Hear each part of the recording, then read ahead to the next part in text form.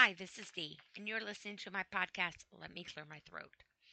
On today's episode, we are going to talk about depression. Um,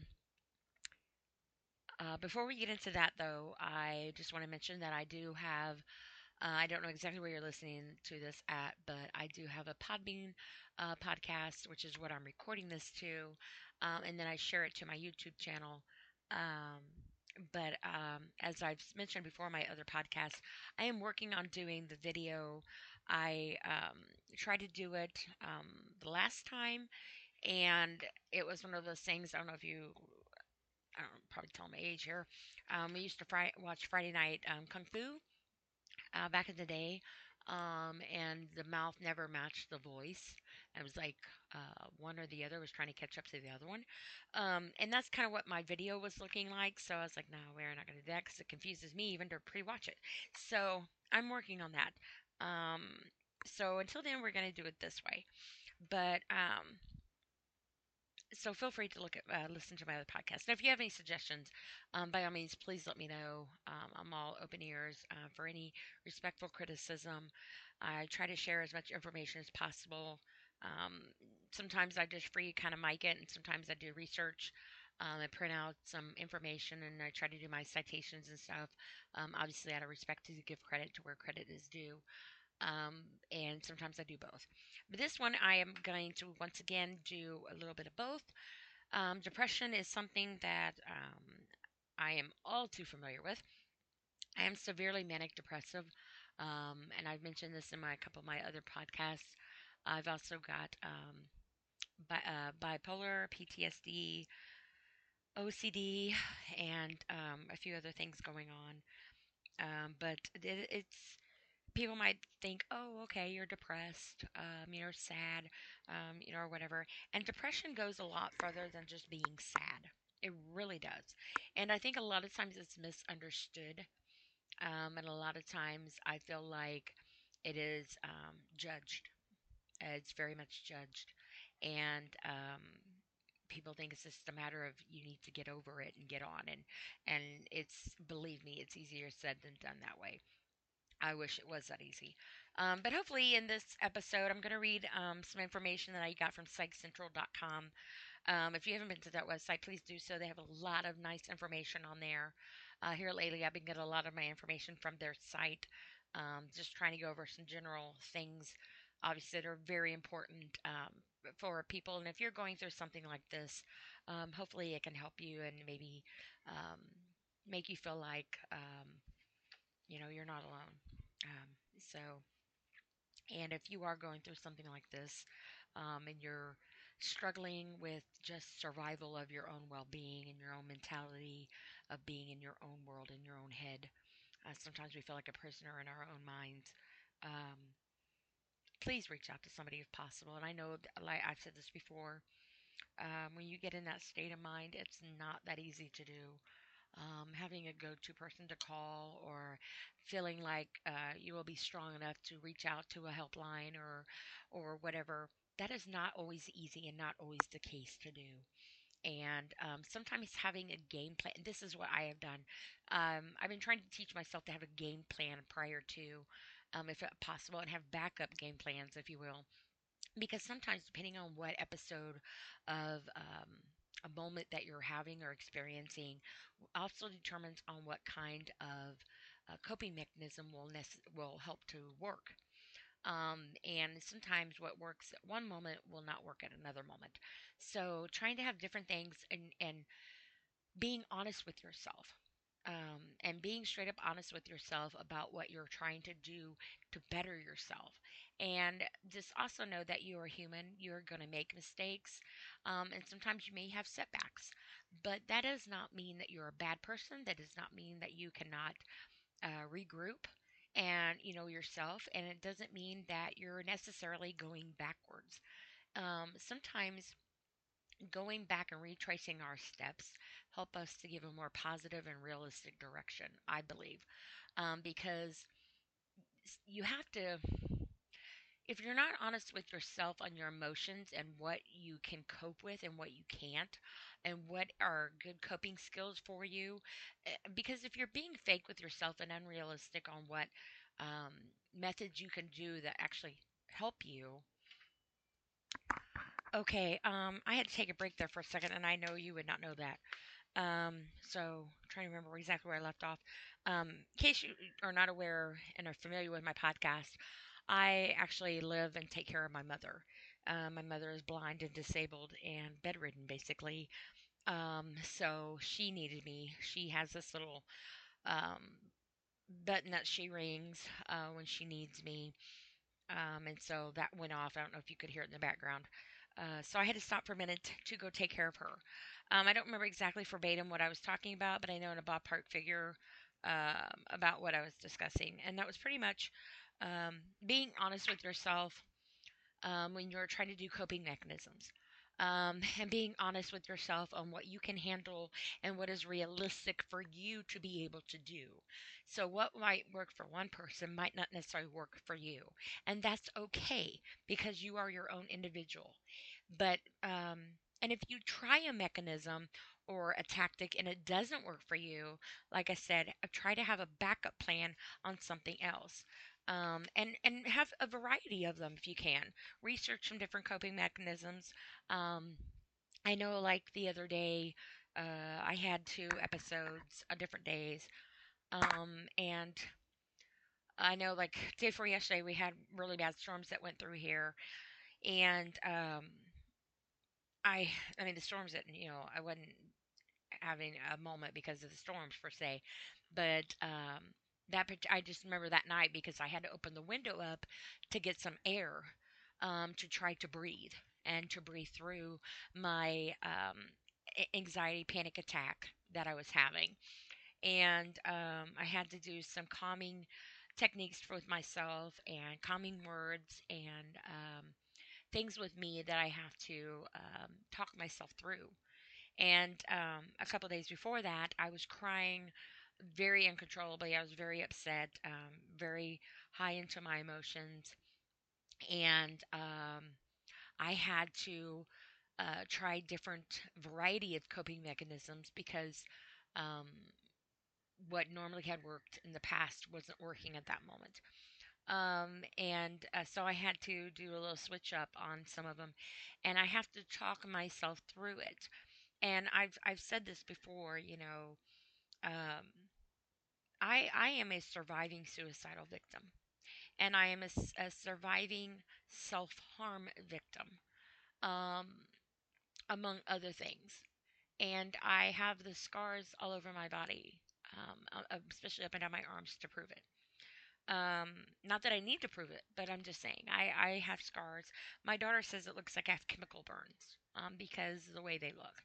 But dealing with coping mechanisms and things to try to help work through things, my anxiety would get so bad that I was a picker. Some people are cutters, some are pickers, some are burners. I was a picker, and I would subconsciously just pick at my arms, at my face, my chest, just, and I wouldn't even realize I was doing it. And it got really bad to the point where I had to wrap my arms up in ace bandages to try to get myself to teach myself to stop picking and to try to control it. There'd be times where I would start picking my chest, and my whole complete chest would be one big bruise. From where I was just, and I wasn't getting anywhere with it. I was just pinching it, and I've gotten to the point where it got to the point sometimes too that I would self harm myself. I would punch myself in the head. I'd punch myself in the face. I would hit myself. I'd bang my head. Um, I would call myself names. I would do a variety of things. I was looking up ways to end my pain, to kill myself. I didn't want to die. I just wanted the pain to stop. And I've said it before in a couple other podcasts. I was even looking up ways to inject rubbing alcohol. I was just looking up different things. I had made a variety of different pill concoctions and a few other things, but through um, the grace of God And whatever He's putting into my path of my journey here, um, whatever it was, has saved my life. And I am at a moment um, in my life. I'm in a moment, not a day. Instead of being in a moment in the day, I'm in a moment in my life. And for the first time in my life, I can honestly say I want to live. And that's a big deal for me. And but there's some times that it gets very overwhelming that I don't know how I'm going to calm myself down. I will talk myself through it, and I have come to, and I've said this before on my other podcast too.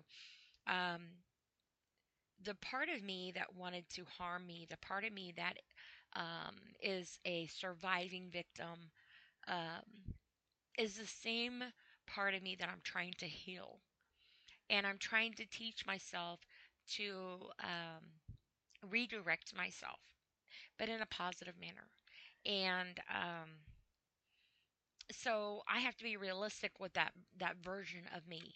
And so I would talk to that part of me, and maybe that's to some people may sound real, funny and crazy and um, like I have a mental. I mean, I do have. I mean, I do have mental problems, but we all do. I mean, who really is normal? What is normal? Because everybody's got something going on. We really all do, in my opinion. But at the same time, I would lay there, and then sometimes, like before,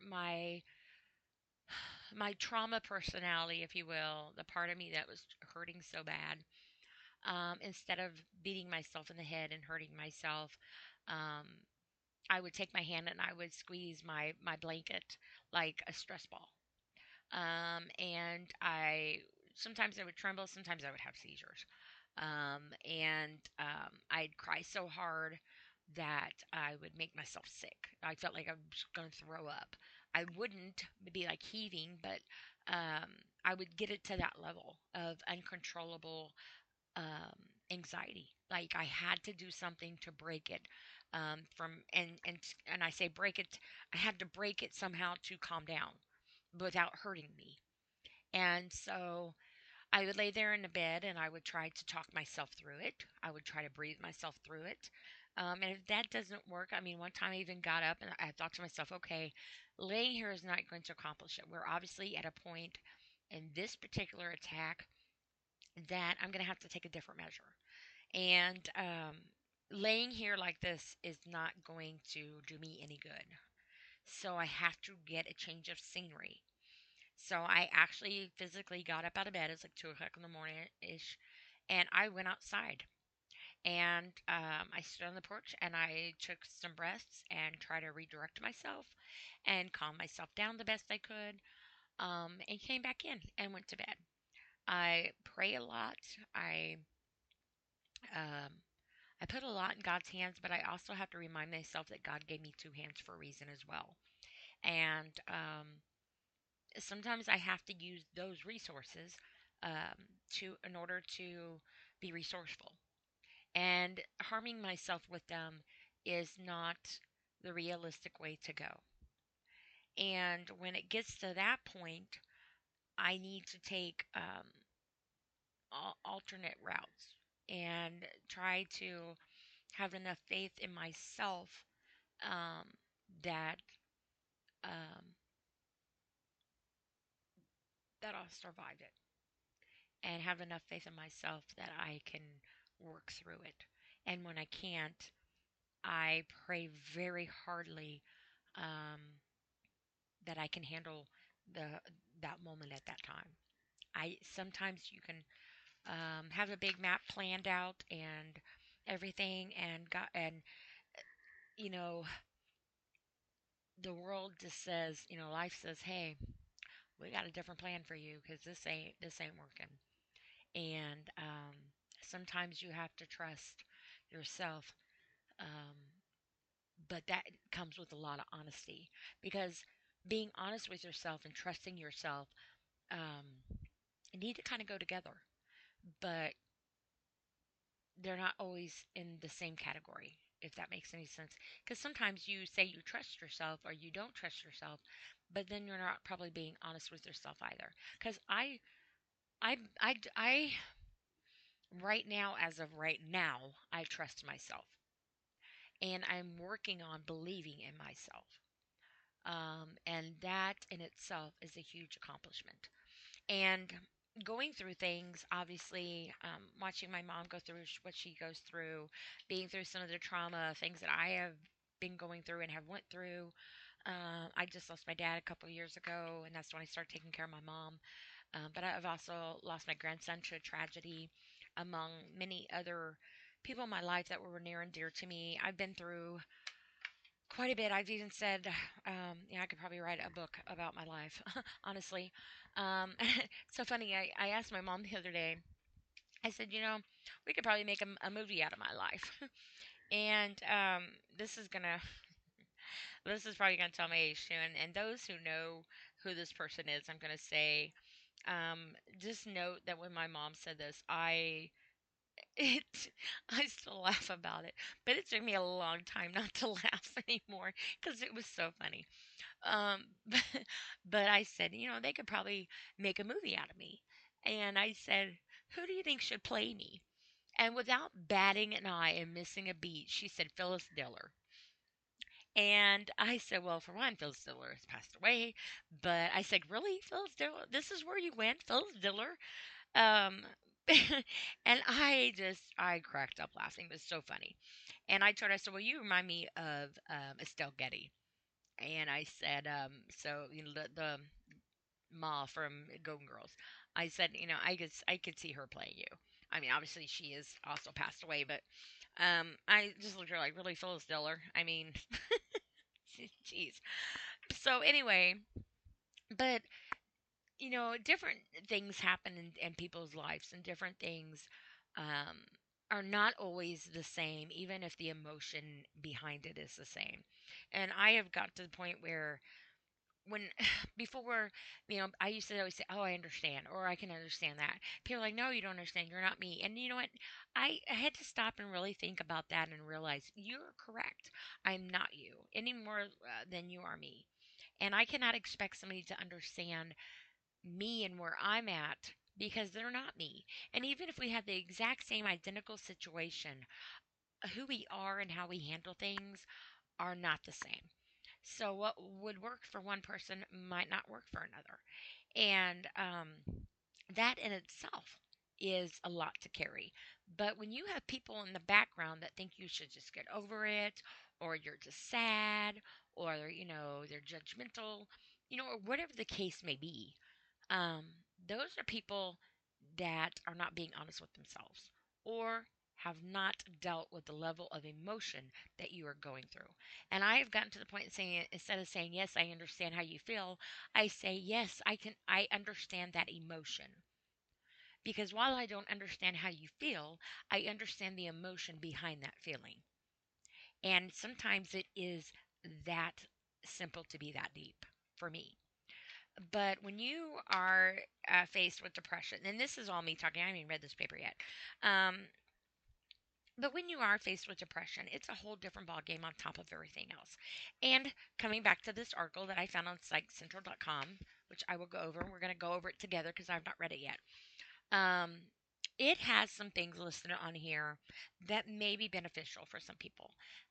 So it doesn't hurt to touch base on it and see where we come out at. So according to psychcentral.com, there was an article written, Effects of Untreated Depression and What to Look for.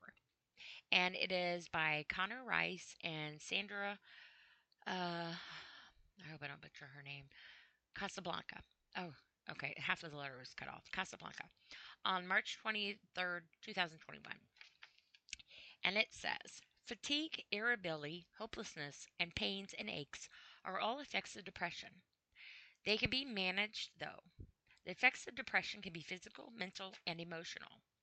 The condition isn't about feeling sad or down, not trying hard enough, or something you can put on hold at will.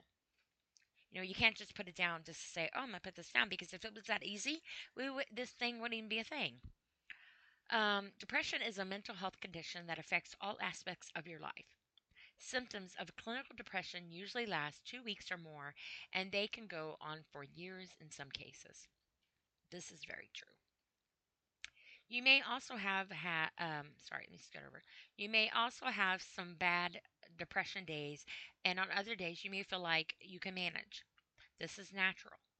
Regardless of how you live with depression and its effects, help is available and can improve your quality of life. But what happens when depression goes untreated? This is what has been happening to me, and um, I have started mental counseling, as long as physical therapy, and I've been also seeing a doctor who has prescribed me some medication.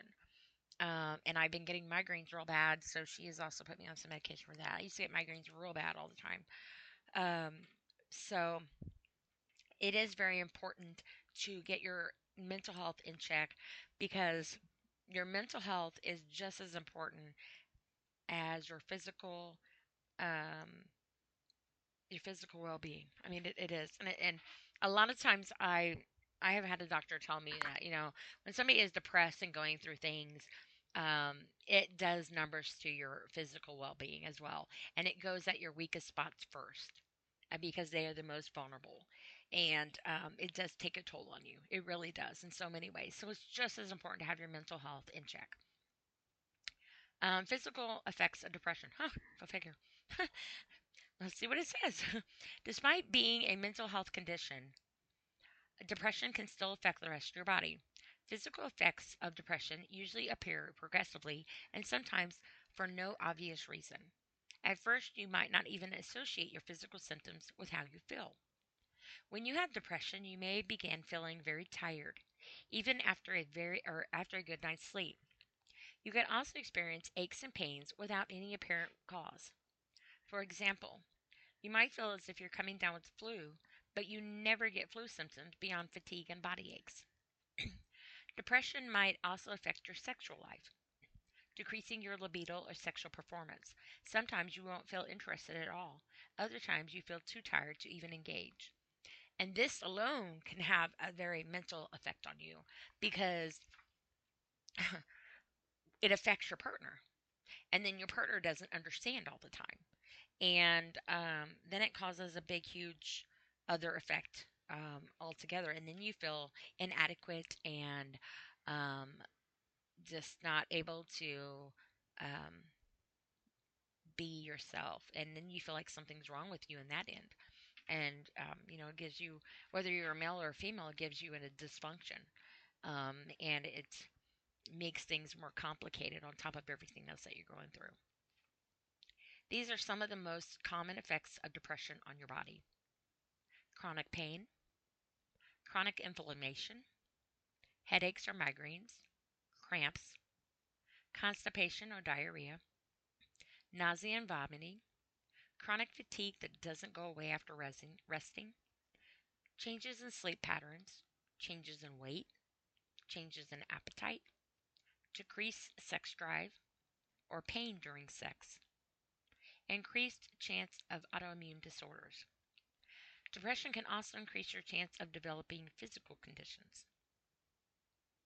For example, 2014 literature suggests a review suggested that depression is linked to a significantly greater chance of myocardial infarction and coronary heart disease. One of the greatest challenges with the physical effects of depression is that they, in turn, might make your other symptoms worse. For example, might not able to sleep can lead to more aches and pains. Also, too, if you don't get your sleep in, your body cannot rest. And if your body cannot rest and you're not getting adequate sleep, your mind cannot rest. And if your mind needs to be rested, because then it can get delirious. You can hallucinate. You can have um, psychological effects and stuff that changes due to you could be forgetful. It's just a variety of things, because your mind needs to rest just as much as your body.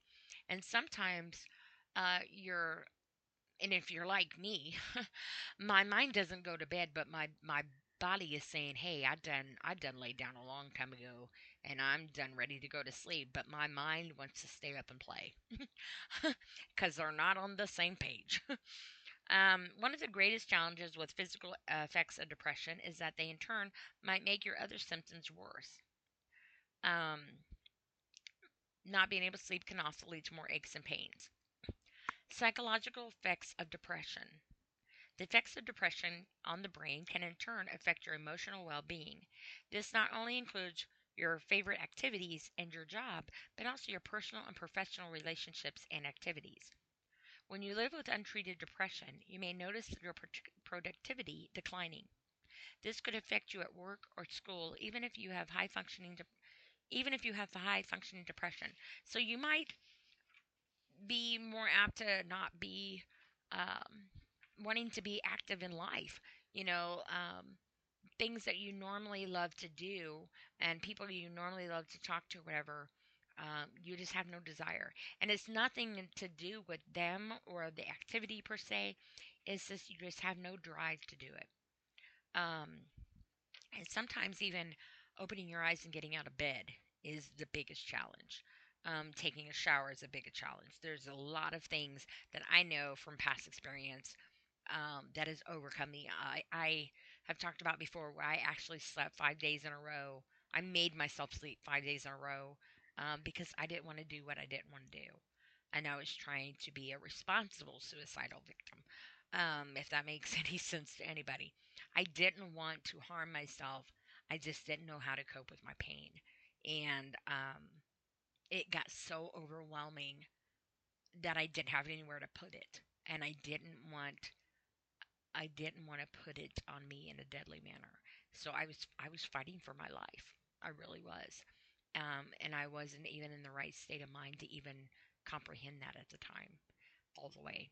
And it's a darkness. It really is a darkness. Um, so it goes on to say you could also experience the effects of depression on attention and memory performance. It might be difficult for you to recall newly learned information, for example.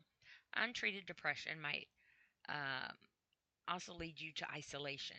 You may feel lonely or like staying home more often and start passing on gatherings with family, close friends, or family. Keeping up with social connections could make you feel overwhelmed and drained. I used to go to this karaoke place, and I had been going there since the beginning of time, I feel like. And I knew everybody in there, and it was like cheers to me. You know, I walk in and they're like, hey, D. But there was a time where I was trying to get back out into the world and working through my depression and things that I was coping with in my trauma. And I walked in there, it was so overwhelming. It was so overwhelming. I couldn't handle all the people in there and all the activities that were going on. It was just so much. And I kept getting up and I'd walk out to the door and I'd start to get my car to leave and I'd go back in. And I did this repeatedly. And one of my very, very close, dear friends of mine, Dawn, she looked over at me and she said, come here, sit down next to me. And she patted the seat. She said, sit down next to me. You'll be okay. And I looked at her and I'm like, okay. And I sat there and I wasn't me like I normally is or normally was. But I eventually calmed down enough where I could actually talk and interact with people. But I stayed in my seat. And if anybody knows me and I'm sitting down and I'm not up moving or talking or I'm a social bug, or if I'm not dancing because I'm big on dancing, if I'm not doing that and I'm sitting down, something's going on with me. Something's wrong, or I'm just not feeling it. But I actually sat there and um, spoke to my friends who were sitting there, and I worked through the moment. And Dawn sat next to me the whole night and was very supportive and helpful of me. And that was a huge deal for me. And even now, with taking care of my mom, I haven't really been out in society in a long time because I am with my mom 24/7. I have no outside help from family and friends. Um, I don't have anybody over. I don't go anywhere. I don't talk to anybody to amount to much at all. Um, but I've been trying to do stuff to occupy my time while my mom, she is basically, she's confined to her bed. So, in this big old house by myself, basically, outside of taking care of my mom. So I do a lot of, I'm an artist, so I do a lot of crafting and artwork. And I also started doing my podcast. And I've also been working on a couple other things as well. And I also have an organization that I've been building. I have a Facebook page on it. I help the homeless a lot, and I provide resources and stuff for people because I was homeless for 2.5 years, and I'm very passionate about it. And I am extremely passionate about the military and veterans. And I have a lot to say when I get started on that one. So I do this to try to occupy myself and try to have an outlet because I have learned um, some of my coping mechanisms, and I've said this to my mother, of course, going through what she's been going through, but it's really difficult for her because she is confined to bed and she is blind, so her limitations are very more severe than what mine were because I am mobile, and I can see, but and I'm not codependent on taking on my well-being, um, but when I was going, and I still do this actually, and my and then to some people, I hope this makes sense to you, and I have learned this the hard way in my journey. But three things that I learned very importantly, and this kind of goes with the subject, even though it's not on this paper, because a lot of times, honestly, just being able to talk and have life realistic experiences goes far more greater than a piece of paper. Although there's great information on here and I'm going to continue reading it, but being able to relate to life as a human being is very vital. Human contact is very vital. And I unfortunately don't have a lot of that. So, but three things that I learned, um, you have to try to try. And I say this because when you get depressed and you stay in bed or you don't even want to open your eyes, you have to try to open your eyes. You have to try to get out of bed. You have to try to take a shower. And you might not be able to do all of them at once. Do one at a time. And even if you just open your eyes but you don't get out of bed, you tried. And sometimes you have to try to try. Maybe you'll get up, you'll open your eyes, you'll get out of bed, and you'll walk downstairs maybe or in the other room.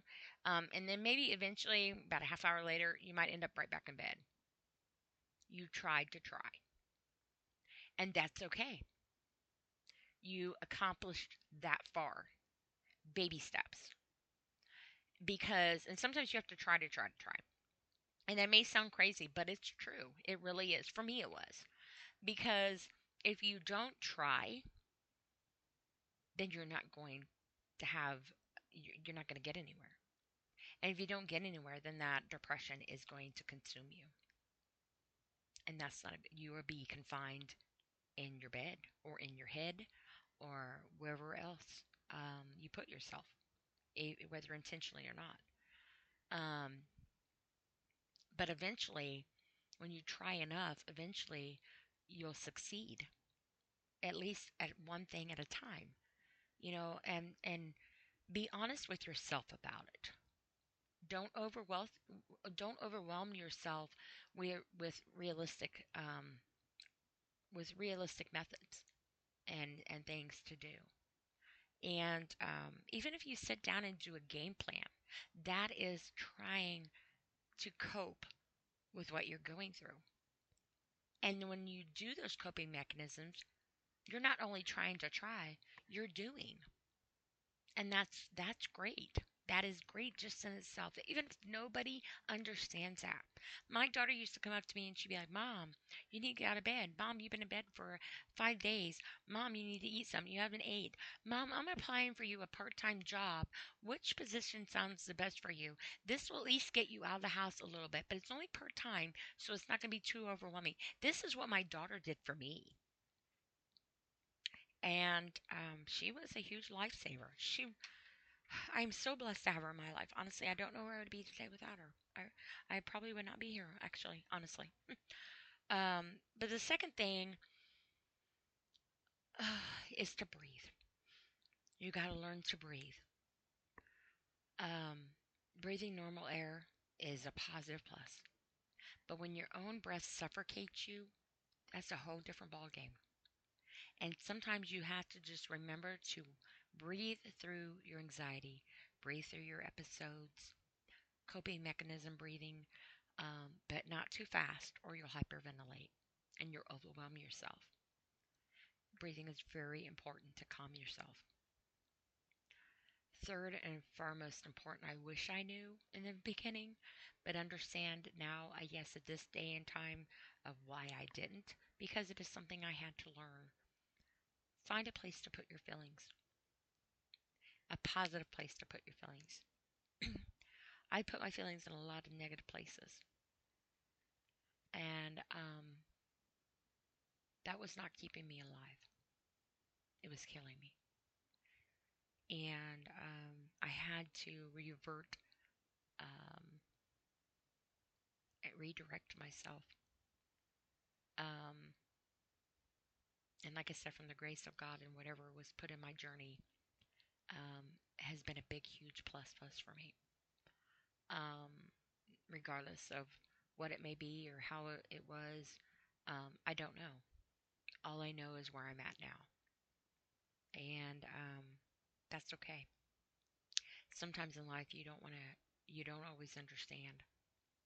Sometimes you just need to remember to say thank you and just count your blessings.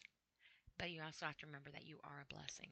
And that when you're in depression and having your moments in whatever state of mind you're going through, that is very difficult to wrap your head around. No pun intended. It really is. Um, but find a place to put your feelings. Have an outlet.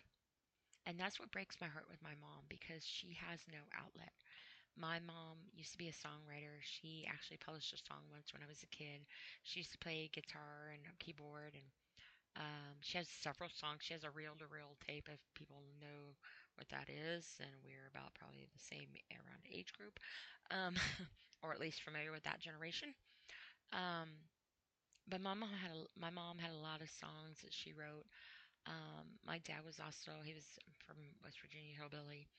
A lot of picking going on in the house. My uncle was also a musician. I wrote music and sang, played the harmonica. Very musically inclined family. Um, my younger sister and I, we both, sing. I love to dance. My sister also plays, I think, keyboard. I probably could get down on the drums. I probably could. But my mom was stuck in her bed, and her only thing is an audiobook. She lives in audiobooks, and day in, day out, all day long, audiobooks. And she is in her head. She's in her emotions.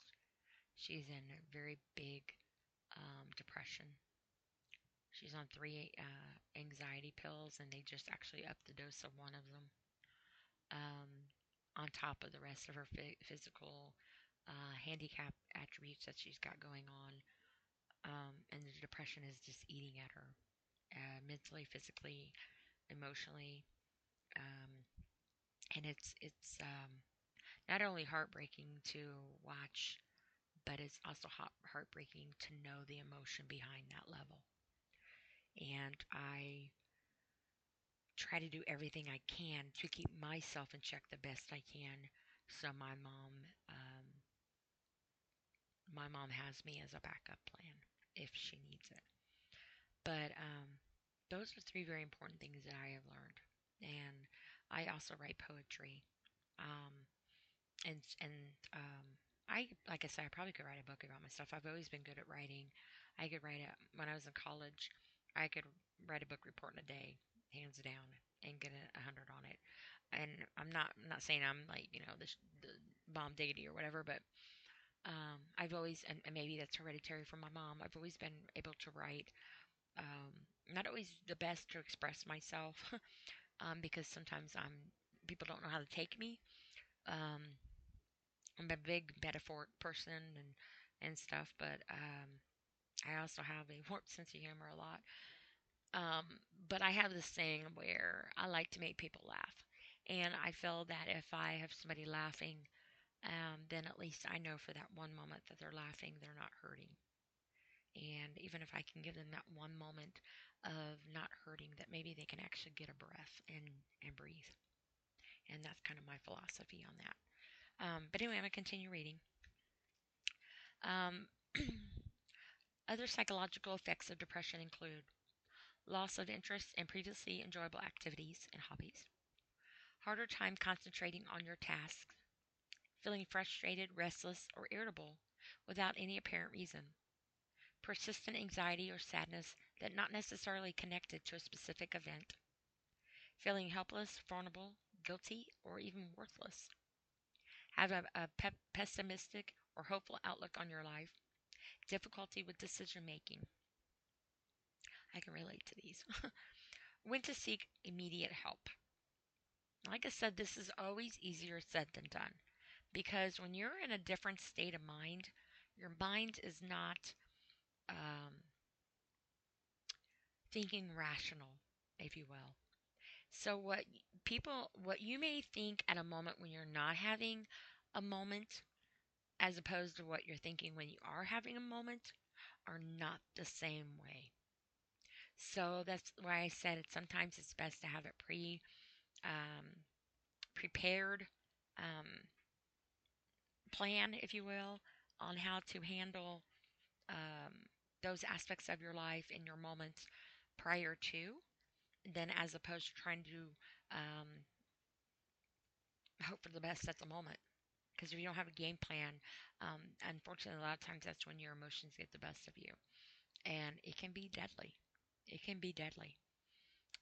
So, but there are a lot of organizations and people that you can reach out to, and if at all possible, um, if you're blessed enough to have somebody that you can go to talk that you trust and confide in. Unfortunately, not everybody has that. And I, for one, am that person.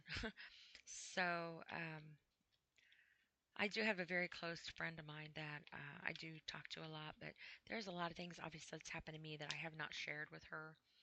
And it's not that I don't trust her, because I do. But when you have spent your whole life um, feeling um, abused and mistreated and made fun of, and your own self worth has been questioned, your mentality is questioned, your whole purpose of being alive is questioned, it's difficult to have faith in feeling your worth, feeling you're worth it. And then you have difficulty going to somebody, or you might feel embarrassed or feel prejudged because of other people that have judged you, um, or have made you feel guilty for having emotions. Because some people, like I know, where I've tried to express my emotions, they would automatically turn around on them, think, it's not about you. What about my feelings? What about my wants, my needs, and blah blah blah. And I'm not looking to belittle theirs, but when the whole conversation started off with I needed to talk to somebody, then it should have been about my feelings, my emotions, and what I needed, because that was the whole purpose of the conversation to begin with. But then it got to the point where it would end up a big, huge argument.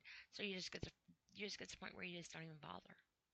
So when you get like this, it's hard to go to somebody. But if you are blessed enough to be able to overcome that and have somebody to go to, please by all means, um, lifeline that resource. Also, too, 988 is the suicide helpline prevention center.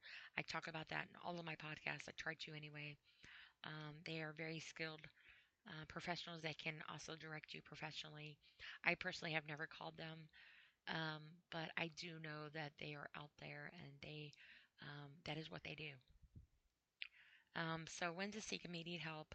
Treating depression is advisable in every case, but it becomes a priority if you think about hurting yourself or others, have suicidal thoughts or fantasies, don't have the energy or the will to fulfill your duties, like taking care of your children or going to work or, living, feel your symptoms are getting worse. Sometimes, though, you have a difficulty acknowledging some levels of that. Like when I was going through what I was going through, and my daughter was taking care of me. Um, and if I'm honest with myself, if I really owned it, and which I do, um, being and this is where I go with being honest with yourself. Being honest with myself, I admit to myself I was in no position to be uh, doing anything. I was in no position for anything. I was not in a position to be a mom. I was not in a position to be a girlfriend or a wife or a friend or a child or anything. I was not in the right frame of mind position for that responsibility. I could not even comprehend or take care of myself as a human being of my own well being and entity. So the other stuff in itself, I was not in any position to be. And if you are considering self harm, suicide, you're not alone. Help is available right now. And it says the suicide prevention hotline. If you cannot do 988, the phone number is 800-273-8255. You can text HOME, HOME, to the crisis text line at 741-741. You can text HAND, HAND, to the National Crisis Text Line for the Deaf at 839-863. And you can also visit Teen Line online. Is depression a disability? For some, depression can be a debilitating mental health condition. It can make it difficult for you to get out of bed in the morning or have a productive and fulfilling day. You can learn more about how to claim your depression. Um, to claim disability depression, let me restart that line again. You can learn more about how to claim depression disability if you find that it is overtaking your ability to work and function in the work environment. ADA resources. For help receiving financial assistance for depression, visit usa.gov. If you believe that you or someone you know is being discriminated against at work over a depression diagnosis, you can file an ADA complaint with the U.S. Department of Justice. Um, can the effects of depression be reversed? Depression is fully manageable and treatable, and recovery is possible. If you experience untreated depression for a long time, some effects may not be reversed. For example, chronic inflammation in your body might have already caused some physical changes. This is not always the case, though. Some effects and symptoms of depression can be fully reversed. Seeking the help of a health professional might help diminish the effects of depression on your body. It can also help you manage your current symptoms and prevent further occurrences. And I kind of disagree on some of this. I disagree that your depression symptoms can be fully reversed because it's always going to be a part of you. It's always going to affect you, and you're always going to have some sort of triggers. And working through those triggers is key point. So you're never going to get fully back to quote unquote you, but that's where you have to be honest with yourself and note that you're never going to always be the same person you was prior to whatever moment you're in, because that moment is going to affect you one way or another and alter you in some way that is going to choose your next moment. So it's never going to be reversed. In fact, it might be amplified.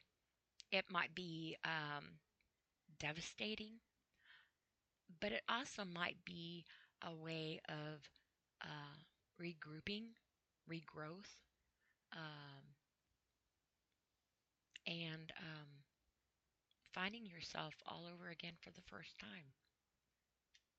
And I always say like the person I was before my trauma in my life. I will never be that person again. That person more or less died, and one metaphorically speaking. I would never be that person that I was during my trauma, my massive, massive trauma. um, but everything that I have endured in my life, and every person that has crossed my path in one way or another, would have been negative or positive, has made me, molded me, shaped me, however you want to word it, into the person I am at this moment in time that you hear in your ear. This is me today, this moment. At this point in time, this is me. And I have been through hell and high waters to get to this woman that I am right now. And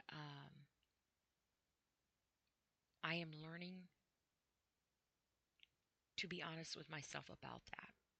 Because my whole life that I was, everything I worked for, I have 3 degrees, I owned my own home, I have my life together, the list goes on and on and on. And I went to living in my van for 2.5 years, lost everything I owned, lost my home I owned, lost all of my belongings, all my kids' belongings. I lost my children, I lost my grandchildren, I lost myself.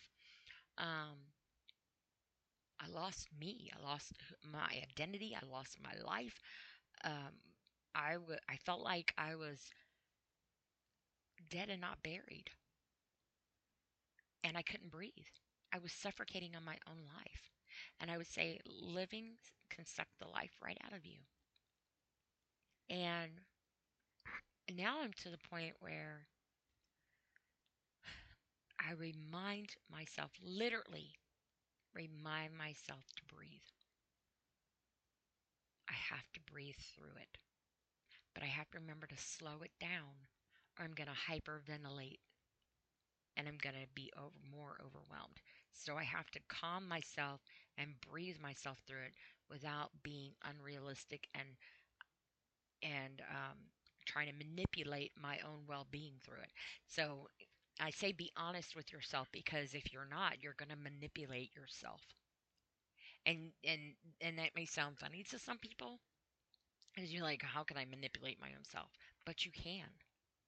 If you're not honest with your own self and you are trying to tiptoe around things, or try to be unrealistic, or trying to maneuver things and reword things or contradict things for your own um, benefit, if you will, and you're not being honest with yourself, you're manipulating yourself. And if you're manipulating yourself, you're not going to get nowhere. You're going to be exactly like everybody else, and everything else has made you feel. Don't be that person. Because if you can't be honest with yourself, I that can be deadly. That can straight up be deadly. And you don't deserve that. It's one thing to own it.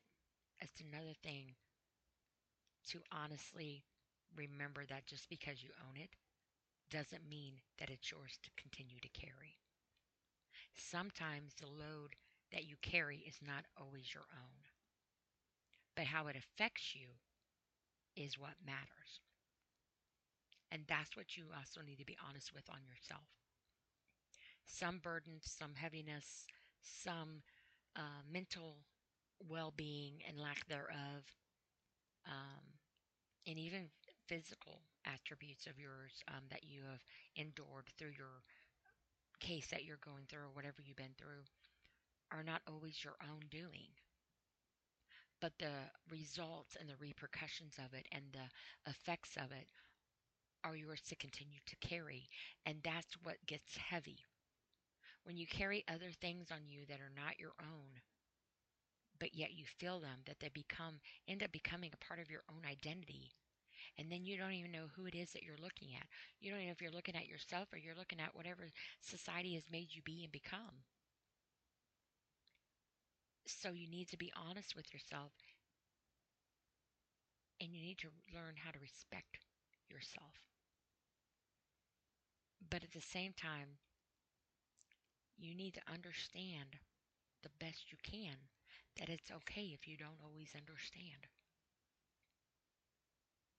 And maybe that sounds talking in circles, but if you really think about the way you feel in those moments, that gets overwhelming. And you don't understand why you feel the way you do. Why is this happening to me? Why do I feel this way? Why do I think like this? Why are they treating me this way? Why do I, and the list goes on and on and on. But it's okay not to understand it all the time. You don't always know why you feel the way you do. What's important is the fact that you feel the way that you do. Regardless of how you got there, you're there. So be honest with yourself and acknowledge, while I don't know how I got here, I'm at this point. So if I'm at this point now, what am I going to do now to remedy it, counteract it, whatever it is that you want to call it? Take control of it. Don't let it control you. Control your breathing. Don't let your breathing control you and suffocate you. Because not all moments have another moment. And that is what's scary when you're in that mental state of mind that you're in at that particular scenario and time and moment. And I say moments because it is a moment. People say, "Oh, I had a bad day." And maybe that's true. Maybe that's the way they look at it. I say you have a bad moment. Turn your bad moment around and you have a better day. Have a change of scenery. Have a different change something in that moment to turn it around for you and make it a more doable, better moment. So you can have another better moment. Because if you don't, your moments eventually are going to be so overwhelming and consuming that your moments will turn into forever, eternity. And nobody deserves to be there. You don't deserve to be there. Okay. Let's continue reading. I'm very passionate about this subject because this is who I am. And my podcasts have been an outlet for me. And I always say, I don't get any money out of this. I don't. I don't even know how that even works. I do this because I am trying to make a difference with everybody else and myself. Even if I help one person in this world, podcast by podcast, or word for word, or even just something in there that they can take out of it that helps them, then that is all that matters. Even if it's just myself. And I've said it before, it's a great outlet, it's a great therapy thing. Start you a podcast if you need to. Start you some way to get your voice out there, but also to talking about things and being realistic and honest with yourself as you do it. It has been very therapeutic for myself. So just a suggestion. Um, so this paper goes on. How is depression treated? Um, there are different types of depression that may require specific treatment. In general, side effects of depression can be treated with medication. Antidepressants are a common form of treatment for depression. Consider discussing the side effects of depression medicine with your health, not your hair care, healthcare team. I mean, hey, go get your hair done. Health hair care. Everybody likes to have their hair done. Well, I mean, unless you don't have any, but um, then get your. That is not going to even sound right if I even finish that sentence. I'm sorry. Oh, that would. I stopped myself on that one. My son. Um, goodness, my son. I used to shave his head, and I would tell him, "Go in there and brush your hair." And he's like, "I don't have no hair." I said, "Go brush your hair anyway. It massages your head and your hair follicles. It massages your head. So even if you're bald, go comb your hair. Go massage your head." Anyway, I went there. I don't mean it that way, but Whatever works for you, I guess. Relieve your anxiety. Get it on out. Anyway, moving on. Therapy. We all need therapy. I need therapy. I'm in therapy. Okay, anyway, I amused myself. I'm sorry. No, I'm not sorry. I'm not sorry because this is me. I'm not apologizing for me. And I've learned that. I am trying to teach myself not to belittle myself and dumb myself down for anybody. And it's not always the easiest route to go. But also too I try to be respectful because not everybody is into my crude humor. But sometimes some things are, in my opinion, some things are just freaking hilariously funny. Or whatever, gets a giggle. And I'd rather you guys laugh and get a giggle than be crying. So, unless it's happy tears. But therapy. Counseling for people with depression is often built on evidence based approaches like interpersonal therapy, cognitive behavioral therapy, acceptance and commitment therapy, and mindfulness based cognitive therapy, if I can talk, brain stimulation therapy. This type of therapy may include electroconclusive therapy, uh, nerve stimulation, or repetitive transcranial magnetic stimulation. It might help you cope with some of the chronic effects of depression. I used to clean crime scenes for a living, and we did a lot of suicides, a lot of suicides. And we did this one suicide. And I talked this, I think, about one of my other podcasts. There was a gentleman that lived in another state, and he got a rental car, and he moved to Indiana.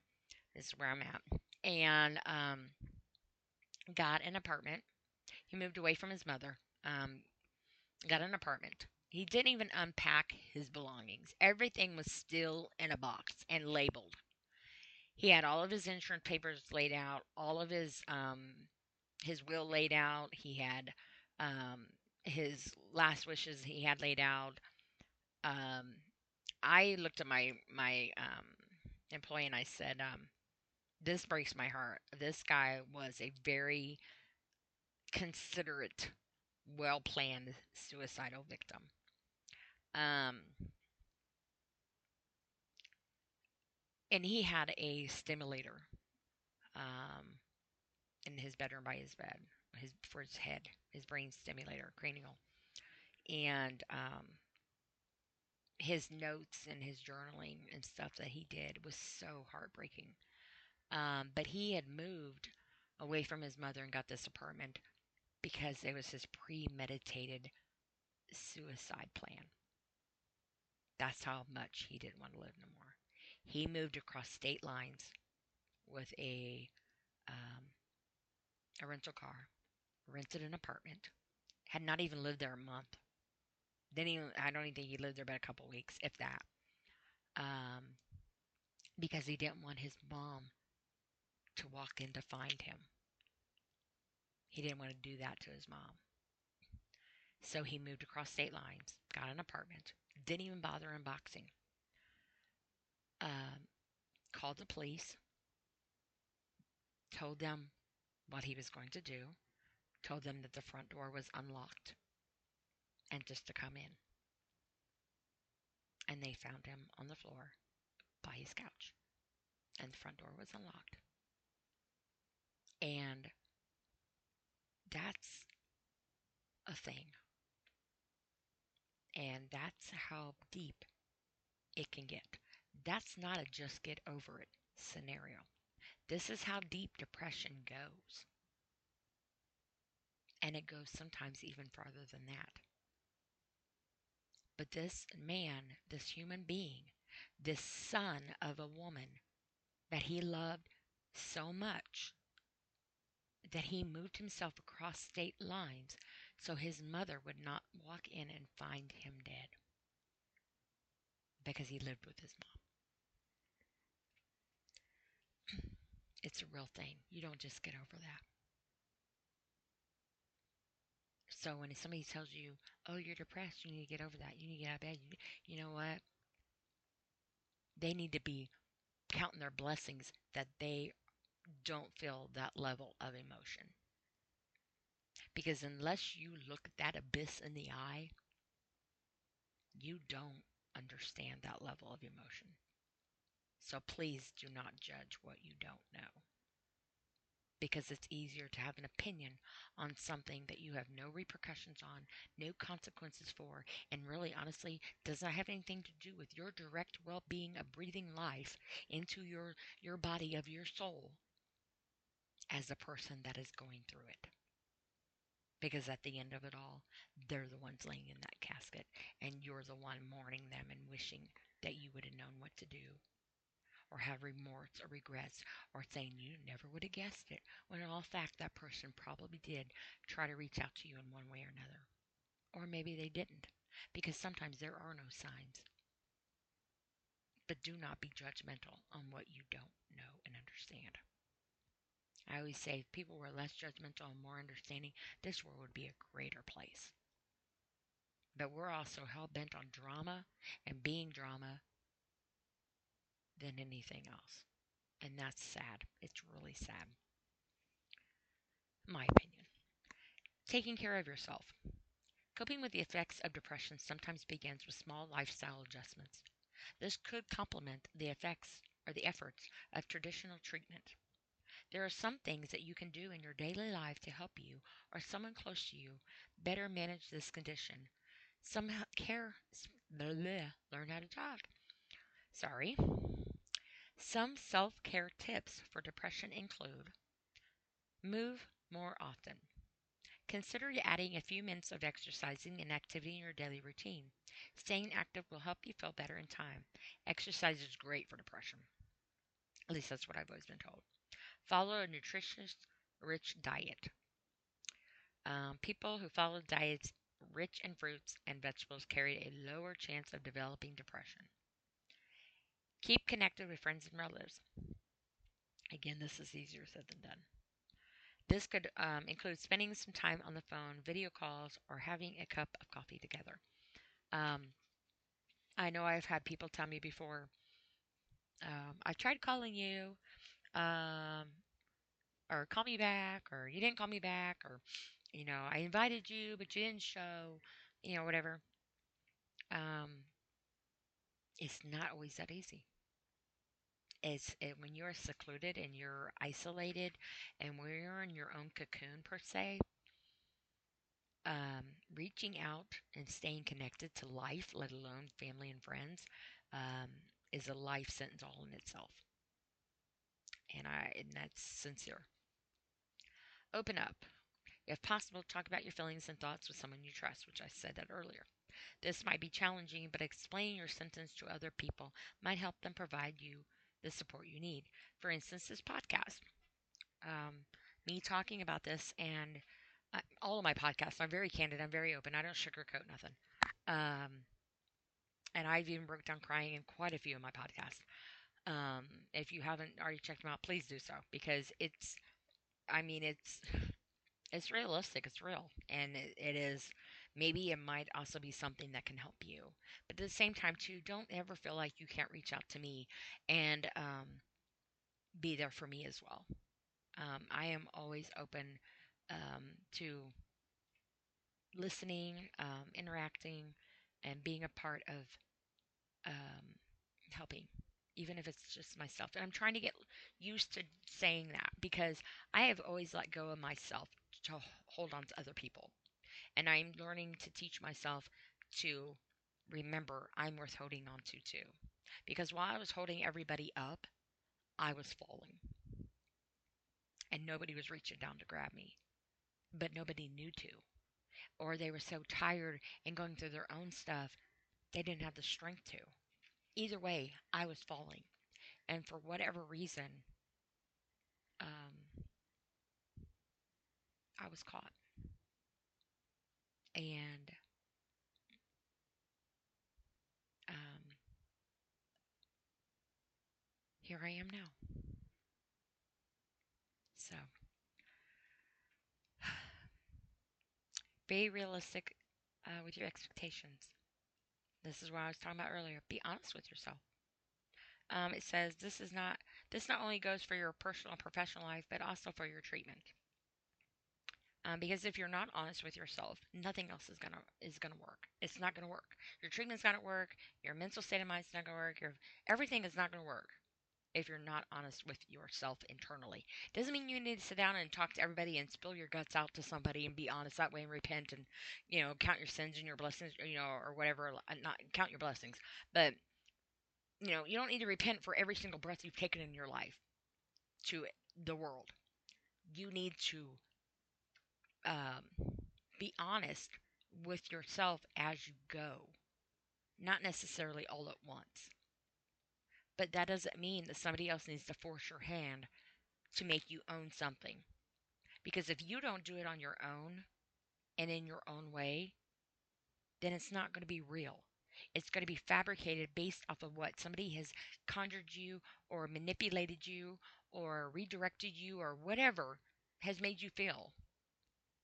And then it's because of it's an action based off of somebody else's. And so you're in no different position than what you were to begin with. And unless it's your decision and your time and your way, in effect of being realistically honest with yourself, but owning the moment. But if you go and do it based off somebody force feeding you on it, you're going to choke. You're going to choke on it. Um, it's just like, for instance, somebody in recovery. Unless that is your absolute decision in your mental state of mind, then it's not going to be a solid decision. And then your chances of succeeding are going to be very, very hard to hurdle for you. Not for somebody else, for you. And I'm not saying it doesn't directly affect some people, because everybody's affected when you're somebody you love. But when it comes to your own individual life, your breathing, your well being, your physical attributes, you as a person, you, that is where the cocoon is. And you cannot flourish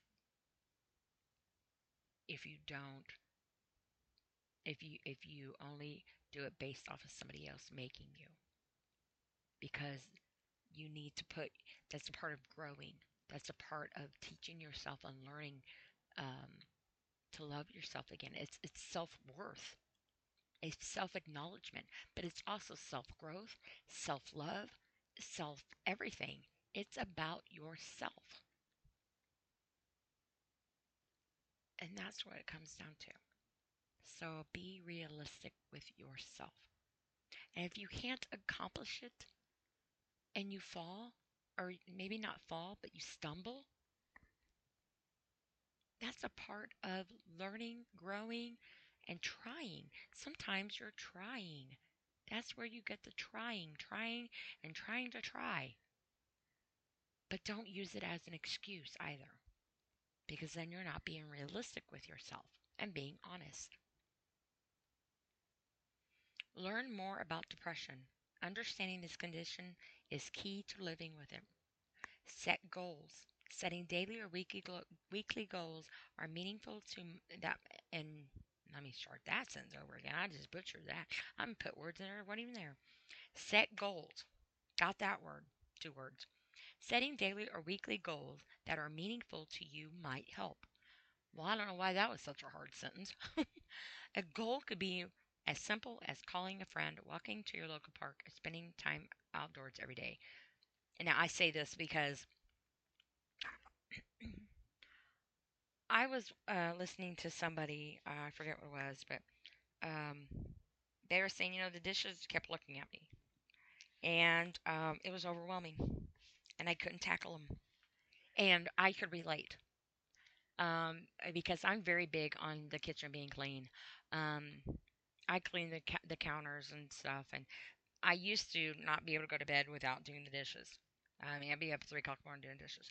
But since I've been taking care of my mom and have been going through my regrowth of my mental life as well as everything else, the dishes are very overwhelming to me because um, I can't always handle it because it's too much. Because I got so much I'm doing and it's trying to prioritize things. But I have since looked at the dishes and like, you're going to be there tomorrow. And if I feel like doing you tomorrow, I will. Or I'm going to put you in the dishwasher. Either one, so I don't have to look at you, or two, the dishwasher can wash you. But I don't always like using the dishwasher. Or sometimes I do both because it depends how many dishes are in there. But then I'm like,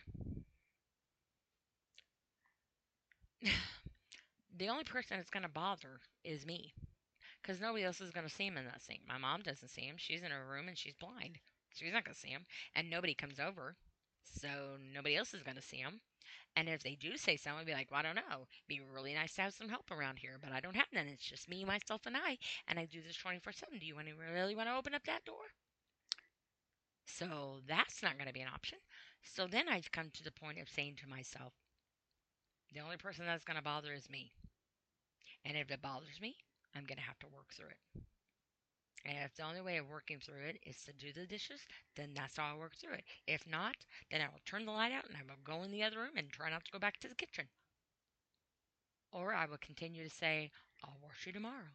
Or I'll wash you tomorrow. Or maybe later today. Or when every single piece of silverware is dirty in the house, I might think of it more then. Now, mind you, sometimes it's been that bad, and sometimes it's not. But I'm also OCD, so it eats at me. And I live in my mom's house. So my way of life and my way of living and my things that I have in order and my um, things that I'm used to, I've had to readjust and adjust to my mom's way of life because my mom's way of life has to be her way of life because for one, this is her house, and two, she's blind and has to have things consistent. So I've had to adjust myself. Plus, on top of that, I have a bed in the living room, which sleep on or whatever, and my stuff is scattered everywhere. Um, it's in boxes, it's in storage, it's in the garage, it's in her camper, it's in my camper, it's in the attic. I mean, because I don't have a lot, I'm trying to rebuild my life. Um, Most of it's my crafting stuff where I've been crafting because I don't have nowhere to put it right now. Um, and that's overwhelming to me. It's a really big overwhelming. And I just did a podcast on adjustment disorder. And I tell you what, that's a real thing because that's me 100%. It's a me thing 100%. And my mom as well. Because when you're blind, you have to do a lot of adjustments. And it, excuse me, it is a thing. Um, but it's sometimes it's overwhelming. And then you add that to everything else. And then your anxiety starts to build. And sometimes it's that simple of a trigger that gets you. At least it does for me. Next steps. We're going to wrap this up here so because we're at an hour and 17. Next steps. The effects of depression can be physical or mental. Effects and symptoms can be managed with the help of mental health professional. When treatment is sought, it can be possible to improve your quality of life. Um, if you or someone you love is living with depression, here are some resources. American Psychiatric Association, American Psychological Association, Anxiety and Depression Association of America, Association of Behavioral and Cognitive Therapies. I don't know why that word's so hard for me to say. National Alliance of Mental Illness, National Institute of Mental Health, U.S. Department of Health and Human Services, and Project AIR. And this all came off of psychcentral.com, minus my own input. Um, but all jokes aside, and I'm not joking right now, but anyway, metaphorically, hypothetically, however you want to word it, whatever word suits you. Um, all jokes aside, depression is no joke. I have severe manic depression. My insurance company have deemed me medically fragile um, because it has taken a toll on me. It's not something you just get over. And if it's not intervened in an appropriate, safe, realistic, and healthy manner, it could be the death of me. And I am fighting like hell for my life now. And I am pretty damn proud of myself. I am not cured per se, if you want to quote unquote. I will never be cured. But as long as I'm on this side of the ground and I really am doing what I can in a realistic manner of being honest with myself, then that's something to be proud of. And I am. But I will say this. When I say be realistic with yourself and be honest with yourself, you also have to understand that when your mental state of mind is not in its logical state of mind per se, being honest with yourself and realistic with yourself is a whole different level at that point. And that's where you need to have a game plan prior to that if possible. Because sometimes being the stronger part of you is not always the easiest thing to do. And sometimes it is easier said than done, and sometimes it's not even talked about. It's just done. So please, if you are fighting with your head, remember you're a winner and you do matter. And this life, this world, is a better place with you in it. Please do not give up. Fight for yourself, but don't fight yourself. And 988 is the suicide prevention hotline. Also, too, feel free to reach out to me if you need to. I will do my best to help you as many ways as I can. There are people that care, there are people that understand, and there is a person right now in your ear, which is me, by the way, that understands that emotion very well. And I've got the scars inside and out to prove it. But I'm not going to compare my scars to yours, but I will try to help heal them if I can, if I need to. And, or I can help you to find ways where you can learn to help to heal yours as well. Sometimes the biggest healing mechanisms I have found very therapeutically is to remember that while you need to help yourself and be there for yourself, helping others is very, very life saving for all parties involved. So just keep that in mind. And I pray that you find a way to not go the other way. If you have taken your time out to listen to me today, like I always say, your life, your time in your life is the most precious, valuable thing in your life that you will ever have, that you can never get back. And if you have taken your time out to dedicate it listening to me from the bottom of my heart, I appreciate that and thank you. Because that is a part of your life that you're willing to share with me. And that to me is priceless. And I am very blessed to have you in my life. And if you have any suggestions or anything, please feel free to create a comment or anything you need to share. Also, too, I'm working on eventually having guest speakers. So if that's something you think you would like to be a part of, please reach out to me. And I'm also open to any type of suggestions on subjects to talk about. So on that note, I will let everybody go. And I do hope that everybody has a safe and blessed evening. Again, this is Dee, and you are listening to my podcast, Let Me Clear My Throat. Have a safe and blessed night. Bye.